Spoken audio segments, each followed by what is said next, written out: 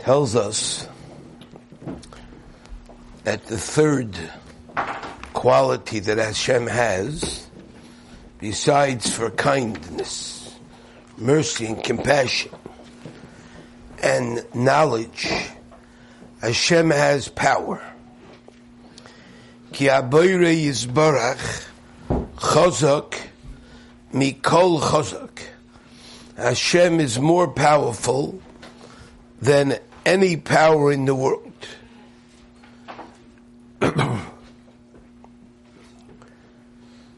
Means Hashem might have the most compassion for you. And He knows exactly the best way of how to take care of you. But perhaps there are some things that are too difficult for Him to do. You know, you may have somebody who's your mother may be very compassionate for you, and she may be very knowledgeable, but she's not capable of carrying out what she would like to do. So there is nothing that could oppose the will of Hashem. Udvaroi nigzar mikol davar. His word is more absolute than any other decree. Ve'ein meishiv es dinoi. And there is no one that could reverse and challenge His decision. Like it says, Kol asher chafetz Hashem asa. Whatever Hashem desires, He does. And since He's full of compassion and He's full of knowledge, you can be sure that if He wants to carry out His will, there's nothing that's going to stop Him. You have to think about that. Because I believe that many of us, if we were in a situation where somebody gave you a choice and said to you, I love you, I care for you, I know what's best for you, and I'm going to do for you X, Y, Z. And the other option is, I'd rather go with Hashem. I'd rather go with Hashem and rely on Him. I'm not sure a lot of people would go with Hashem.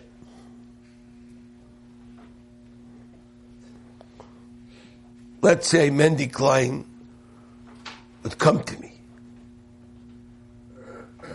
and say, Rabbi Bragg, I had a dream last night and I decided I'm going to make you one of the happiest rabbis in this city.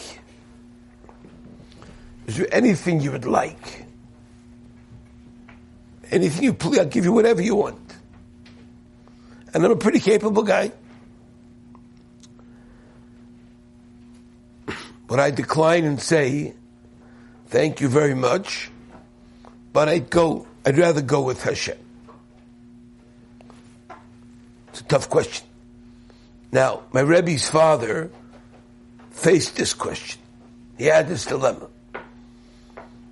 He had a kollel to support, and he had a kollel to give them money every month.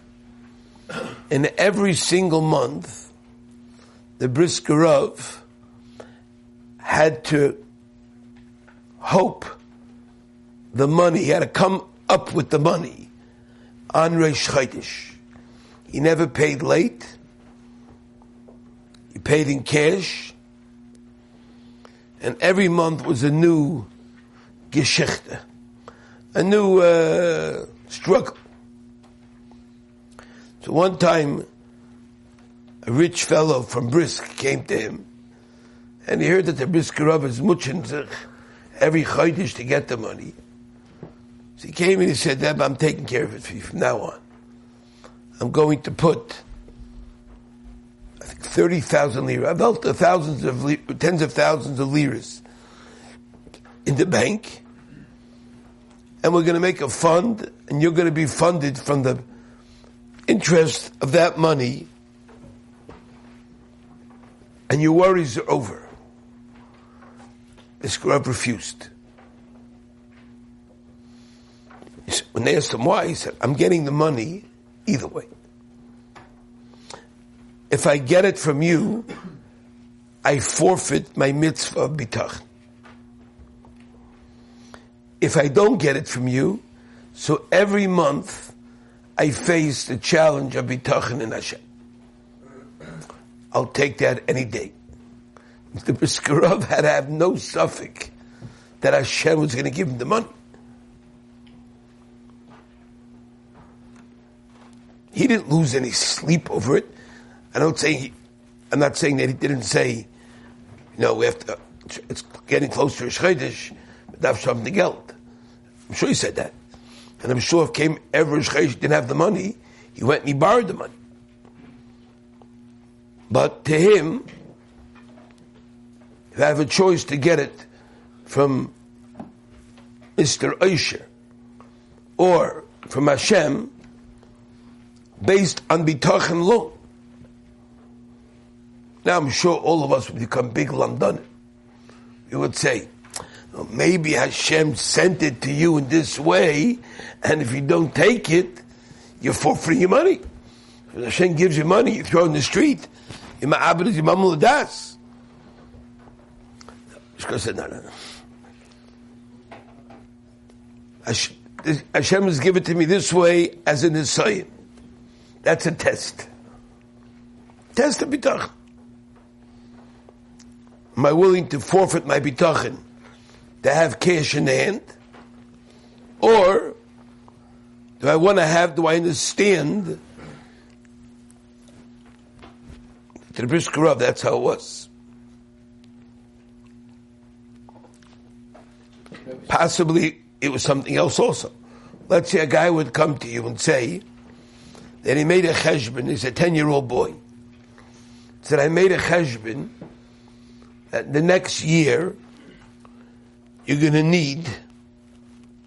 eat 30 dozen eggs, and you're going to need 100 pounds of meat. So I'm going to deliver to you tomorrow 100 pounds of meat and 30 dozen eggs. I think most people look at you cross-eyed and say, my mother's going to give it to me. Don't you want to have it for sure? You can have it, you put it in the freezer, you have the 30,000. What's your favorite meat? Kiva, you don't know what your favorite meat is? You like steaks? You like steaks? So magic, I tell you, I'll send you 100 steaks. You say, no, my mother will give me the steaks. But B'Skerov, Hashem was his mother. Who wants to figure out where to store 100 pounds of meat and 30 dozen eggs for next year? I have it in my pocket. Because what should I worry about that for? If Hashem's giving it to me, and there's a avodah involved, if I take it from the hand of Hashem, it mamish enhances my avodah Hashem. It's my idea.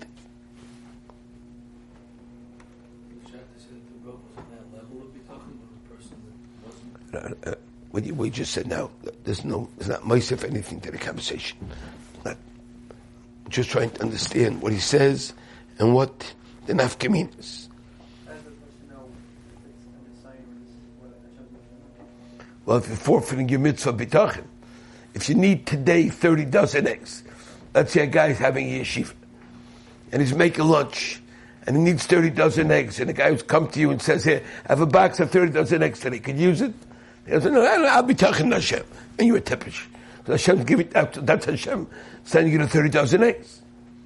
But if a guy's sending you eggs for who knows when, you don't need that. What's after this?